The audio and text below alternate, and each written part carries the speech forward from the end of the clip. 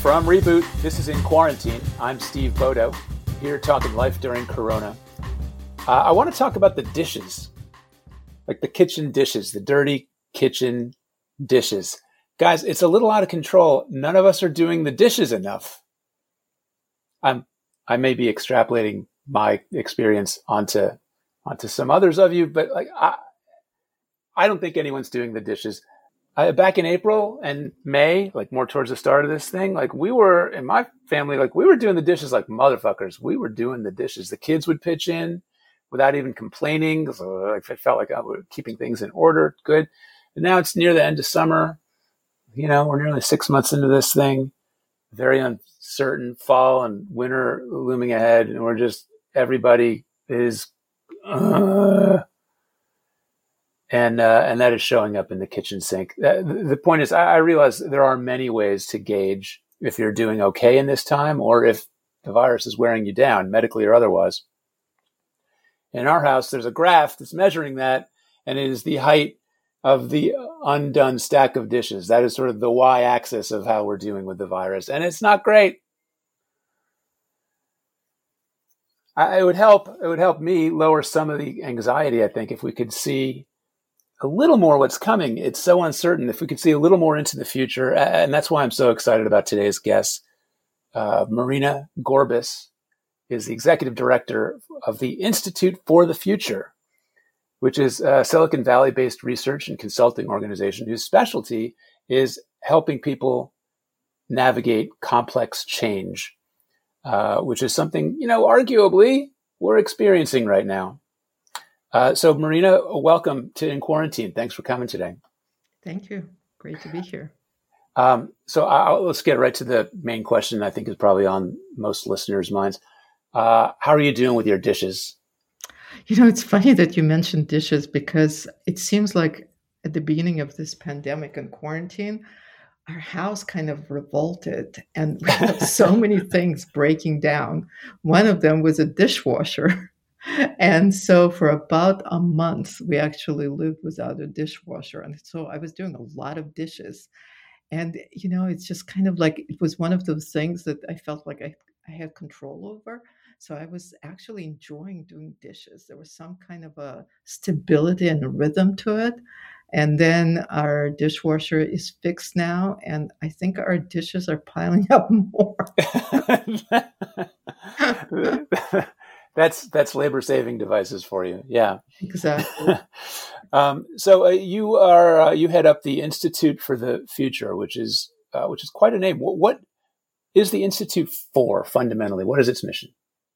So the Institute is a 52-year-old nonprofit research organization dedicated to helping people systematically think about the future, not because we believe that we can predict the future. In fact, that's not at all what the Institute is about. But so you are not, your staff are not, they are not, in fact, we're not crystal fortune tellers, fortune tellers or anything like that. I will revise some of my questions. Yeah, and the purpose, I think in summary, I like to think about the Institute and our mission as to help fight short-termism. We see short-term thinking and short-termism and taking actions based on short-term without thinking about the future as a kind of an existential threat. That's a great fight to be in. It's not been going so well. It's not going so well. And look where we are. I think like what we're seeing today is a result of that kind of short-termism, a result of short-term thinking. And it's based on the kind of choices and decisions and things we didn't see decades ago, and we're reaping the results of that. For example? Well, for example, not investing in our public healthcare system. We have tools for seeing these pandemics. It's interesting, about 10 years ago, we've been looking back a lot on our own work, but 2008, we published a report on zoonotic diseases, which are diseases that are basically transmitted between animals and humans. And you could see even then that as we're encroaching on wildlife territories, as population is rising, and as we're going into these areas and basically interacting a lot more with wildlife of various kinds, that the likelihood of transmission is increasing. You take that and you take the fact that we're now traveling a lot more. So Right. it's easy for these viruses to travel from place to place. You put the two and two together, and you see that the likelihood is greatly increased. And that's something that, not just futurists, but epidemiologists and scientists have been talking about for over a decade. And why was that short termism? Because we have incentives in the system. We don't have incentives in the system to act on the long term. We don't have future generations having a voice in these conversations. And we have just the opposite. Politicians think short term, they think about the next election. Organizations think, companies think about their profits, their stock price. So it's a systemic issue. So you're creating these systems that are very efficient, but they're not very resilient. I gotcha. So when one is a professional futurist, what is the job? Particularly these days, I feel that I'm as much a historian as I'm a futurist, because that Mark Twain often repeated phrase, the future doesn't repeat itself, but it does rhyme. Yes. So understanding how we got here is a first step in future thinking.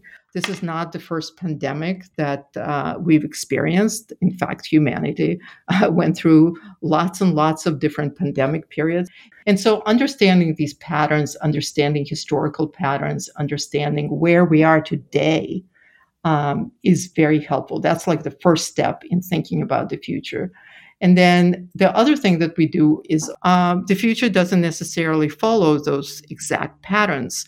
So we look at what we call signals, things that are happening today that are kind of maybe on the margin, or they look weird or strange, but they make you stand up and go, why are people doing it? That's an example of something that I wanted to ask about, which is there are, so far we've seen a number of what seem like trends coming out of the pandemic, that more remote work, people are cooking at home more, people are leaving the cities. I'm sure you've got a million others in mind. Which of them seem like they're going to stick versus are more noise than signal, I suppose? The interesting thing, it's like accelerating certain things. So in medicine, for example, for a long time, we've been talking about telehealth and how desirable it is and how it's possible. We have all these technologies, but the reality is it wasn't taken up in the numbers that really made a difference. And suddenly during the pandemic, it's just become widespread, right? I don't know if you've tried to make an appointment with a doctor, but probably they're offering you a televisit, right? I have. I did with a dermatologist, in fact. Yeah, exactly. I thought he provided excellent service. Yeah. And in some ways, you just kind of go, why did this not happen? Well, we weren't in a crisis. So crisis a lot of times is an accelerant of things that are possible, but we're just like too set in our ways. And so I think like the transition to much more telehealth is here to stay. The transition to telework and long distance work probably is going to take for some, but you can also see the downsides of it, and that people really are starved for human contact and contact with their peers, with their colleagues. And so, yeah, some of this is going to stick. And the longer this pandemic, this quarantine is going on, is that I think we're really fundamentally rethinking our lives. But what makes you think that those things will be things that stick in some form versus things that are just relatively short-term adaptations or accommodations to the particular weird quarantine situation? How do you differentiate?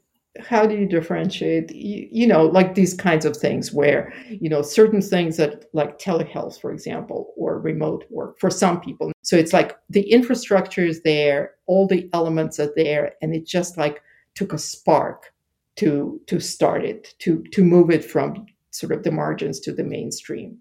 The thing about people leaving cities, again, kind of historically, the reality is there's all kinds of entertainment and stimulation and infrastructure that is in cities that serve as an attractor. So yes, people are leaving. There are a lot of conversations now about people leaving San Francisco and sort of New York making as well. metropolitan New York areas. is, yeah. Yeah, because they're expensive and it does make sense. But, I believe that they will be back. Is there anything that you would have expected to see that hasn't actually come to fruition? I think it's incredible to see the degree to, first of all, the degree to which our government infrastructure is failing us in so many ways. Yeah. It's kind of, you knew that, but it's so glaringly in the open now. So to see this kind of inability to put systems in place. I mean, come on, we're the richest country in the world, right? We have the mightiest technologies. We're the home of Silicon Valley. So as much as we kind of suspected it and knew it, to see this to this level, it is revealing in a new way. Well, we're the richest country. We're the richest country in the world on average, but I think that the average person's experience of living here is not. Well, it's like we're actually living in two countries. Yeah. There was this great, again, you kind of know it. I don't know if you saw the New York Times article about parties, very fancy parties for high worth individuals, where before you can come in, there's a private doctor testing everybody before they can go into the party. It's like $500. So, I don't know. Have you been to those parties? No, Marina, I have not. I have not been invited. And if I were invited, I don't think I'd go. Yeah. I don't think. Yeah. Unless my insurance covered the test, obviously. Country that's like this is the country in which some people live. I wanted to, there was a Medium post that you wrote not long ago, and I wanted to read a quote from it and then ask you about it. It says this, even as all these very real crises demand immediate attention, there's a longer story to be written right now, today. And this story has to be told by all of us because the stories we write and the actions we take today will shape how we emerge from this crisis. I want to ask, when you talk about story in that context, what do you mean by story and the story that we have to tell? This is another belief that we have in terms of, and the function of what we think of future thinking is. We don't think that the future is preordained. There are no facts about the future, only fictions. And the future is something that we have capacity to shape. And one of the reasons for future thinking is to think about what is the story we want to write?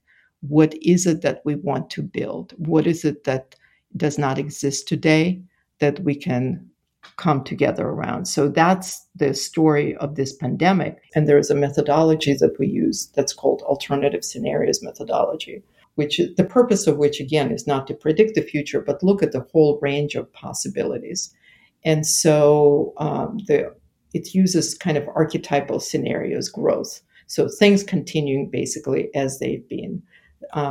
There is another scenario archetype, which is collapse, systems collapse. And you can argue that we're kind of in a collapse scenario. We're living it. That's not the story I want, though. That's not the story you want. It's actually surprising how many people, when you talk about alternative scenarios, how many people love the collapse scenario, because this thinking is that we're going to collapse and then we're going to build a new system. And come on. Well, I guess we'll find out soon enough. But that's right? It's one thing to be prepared for that, but it's another thing to live through it, to stand it too. Yeah. And there are huge costs to that, right? And who bears the cost of the collapse, and who disappears? So you can argue that we're sort of in a collapse scenario, which to us was a lot of sort of civic unrest. Masks against no masks, all kinds of these kind of civic division. Then there's constraint scenario, which is you introduce some kind of a constraint and you have to live in that environment of constraints. It's kind of you're operating in the environment of the virus still raging, and you're trying to kind of operate within that constraint and have some semblance of normalcy and normal life. Yeah. I mean, I feel, so that's interesting. I feel like the country, or a lot of people would anyway, would say like, well, we've been living in a constraint story in order to avoid a collapse story. Mm. Yes. Well, the But thing about but these maybe scenarios it's is not that, working.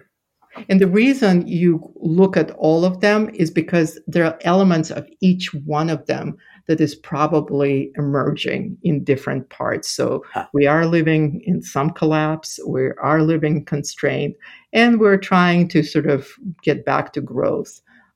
If you look at some of the stimulus packages and other things that are coming out, particularly the ones that are addressed to large companies and banks and saving those, that's kind of trying to get back to where we were before.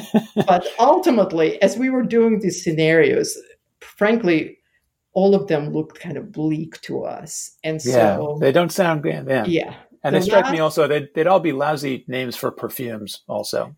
right. Collapse by Collapse Givenchy. by I don't want that. Yeah. Dior. Yeah. Yes, Constraint. constrained Bring by, some home today, but not very much. Yeah. yeah.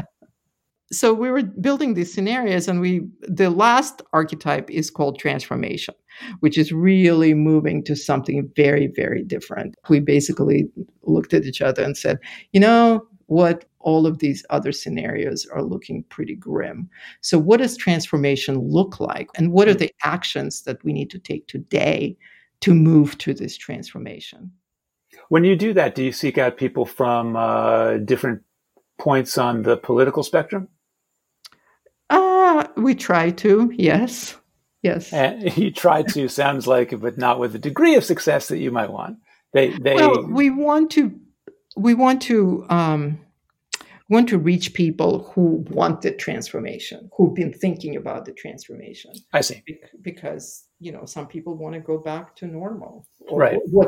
it wasn't normal at all. It was very abnormal, as being revealed, but they're not thinking about moving to something very, very different. So, what have you come up with in these? I'm interested in both the extremes. What's the For beautiful, transformation, the beautiful, optimistic transformation story that you think is tellable in this or coming out of this pandemic? And I also want to know, what you think the really grim collapse one could look like. mm, And then I'll choose which one I prefer. yeah, right. You can write your own story. You can write your Thank own you. story of collapse. Yeah. Transformation with some So let me constraint and a tell you, scooch of collapse, just a yeah. scooch. Yeah. In our scenario, we call it social solidarity scenario. And in my sort of, what I've been thinking about is what I call mutualism. Let me just explain what that means. What we're seeing on the ground now, and some of the hopeful signals, is that people are coming together in all kinds of mutual aid efforts, right? People serving breakfast for free in their neighborhoods, people delivering food to people who need it, volunteers, people coming together. And the good thing is, yes, this is very much needed for us to get through this period.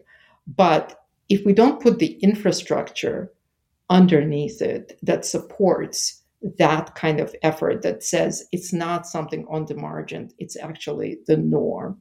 And if you think about it, over the last probably 40 years, we've kind of been operating the policies we've put in place. It's all been in the kind of an anti-mutualist agenda.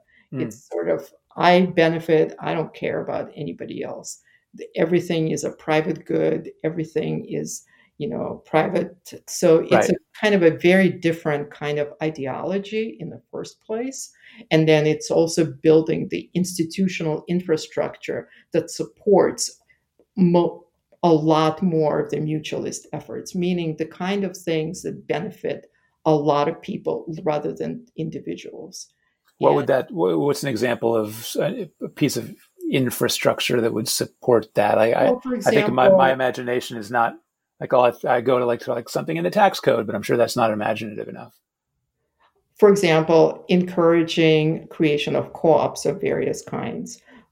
You know, co-ops have also existed for a long time, but it's very difficult for them to get access to funding, to financing. They're at a huge disadvantage, or requiring companies to give stock to all of their employees, including their contractors. So basically spreading the results of wealth and more broadly. To me, it's like the four core sort of principles of mutualism.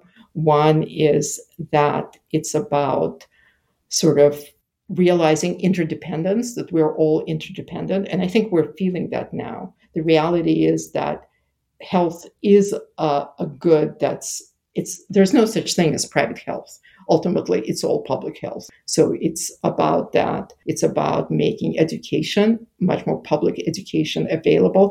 So thinking about housing as a right, which is a lot of Europeans think about housing as a right, not treating it as an asset or something I invest in. Yeah.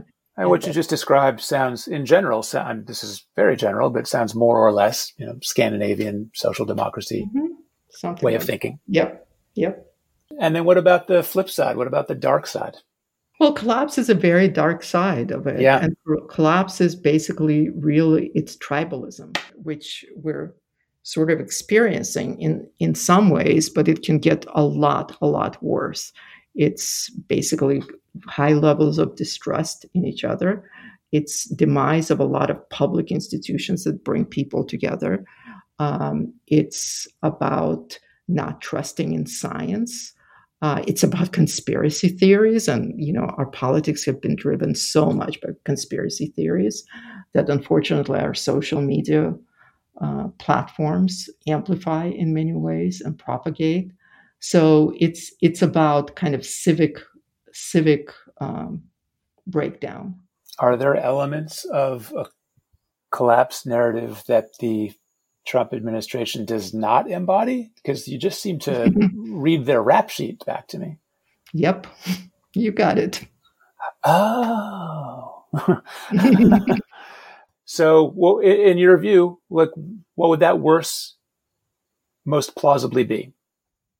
Well, the worst is more, you take a population that's incredibly divided. It's militias. It's private militias running around our streets. It's literally getting to that. It's like, if you take it really, which I really don't even want to think about it, but some kind of a civil war. Yeah. So that's not where we want to go. Okay. No, I agree. I agree with you. So, but to just say this, yes, the Trump administration, let's be honest, is amplifying this and enabling this and using it in many ways. But this has been building up for a long time. This is not new. What do you trace it back to? Is there a moment when society made a kind of decision and then we went off on this path? It's probably a lot more complicated than that, but I don't care. I would say the turning point, probably just looking at the data, I think where you start looking at is 1970s, and that's kind of the beginnings of where wealth inequality started to grow. And we know from research and from data that levels of inequality correlate with low levels of trust in each other, in kind of they're destructive to social bonds in the society. So all you have to look is beginning of the 70s and then progressively getting worse, where the levels of inequality today, wealth inequality, were probably at the level of 100 years ago, like 1920s, basically. Right. And in some ways, historically, we're in a very similar spot, right? 1920s were the go-go years. The stock market was booming. We had tremendous wealth, and then sort of close to collapse. It rhymes, as you were saying. It rhymes. Yeah. I wanted to ask you, so as I think you know, this is a Reboot podcast, a Jewish organization. I want to ask you, in the context of what you do, what is it that makes things last? And particularly thinking about Judaism's like 5,800 years old. What has given it its resilience, and what qualities are there that might exist in other things that are resilient that we can extrapolate from?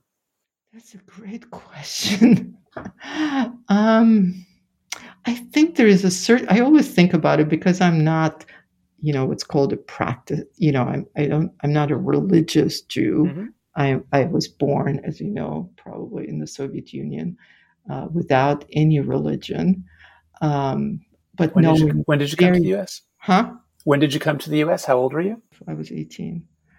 Um, but I have a very deep sense of being Jewish, right?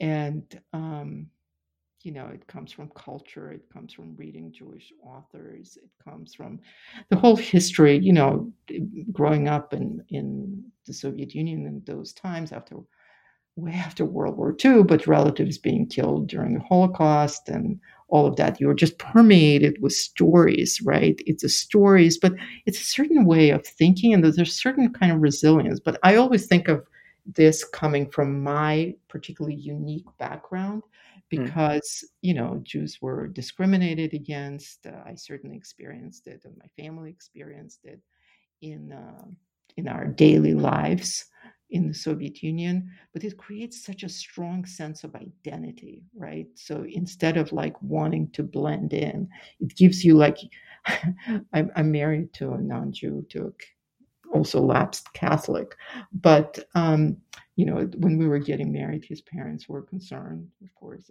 about religious differences and Sure. suggested that maybe we should be married in the church or maybe I should convert. And I said, you can put me in any church. You can do whatever. I'm a Jew. I'm just like think like a Jew. I act like a Jew. This is who I am. It's so, so deeply embedded in who I am. And I don't know what it is. Like, I sometimes feel like being oppressed creates that sense of identity Yeah. and certain kind of resilience, right?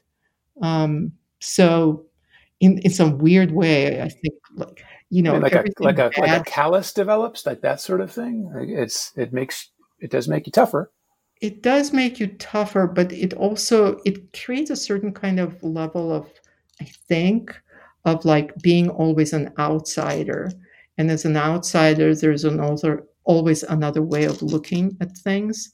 Um, you can look at it from a different side, and there's something sort of resilient about that. That there's not this. I don't feel like. It might make you more adaptive, Yes, perhaps. there's Yeah. not this sense of absolutism in your thinking that, and obviously the somehow culturally or somehow we embody this way of thinking that everything is up for discussion, that you're thinking constantly, that you are kind of noodling everything. And did you ever see that movie Hester Street? Yeah. And I love the ending of the movie. They go down the street and they go, on the one hand, there is love, Yeah. there's on the other hand. And that's how, that there's something very resilient about that, right? I see. And so, and that can apply to as beyond the religion, to people, to organizations, by having them be questioning. By Questioning, what would you apply thinking, there? rethinking, being able to discuss and being able to argue about things, but like the depth of kind of conversations about things and the the deep sort of constantly questioning and constantly rethinking. Hmm. I don't know. What do you think it is? Uh-oh, I was afraid to ask me that. I have no idea. That's why I'm asking you. No, there's something about that. I think that idea about adaptiveness makes sense to me. I never thought of it before in quite that way. And there's probably some luck involved too. And I don't know. Yeah, and kind of being out, I do think that being outsiders and having to survive a lot of times in very hostile environments, right? There's some resilience that you build up. Well, it doesn't kill you, it makes you stronger. Yeah. Um, Marina Gorbis, thank you so much for joining us today. Oh, it seems like the timing is perfect. Someone's at your door. There you go. Somebody's I at the will, door. I will, I think it's the future. Go get it. Another delivery. Or a delivery. Yeah. The Or future. or it's the Amazon delivery, which is, Exactly. a version of the future. For In Quarantine, I'm Steve Bodo saying 54 per 100,000 is nice, but it's no 23 per 100,000.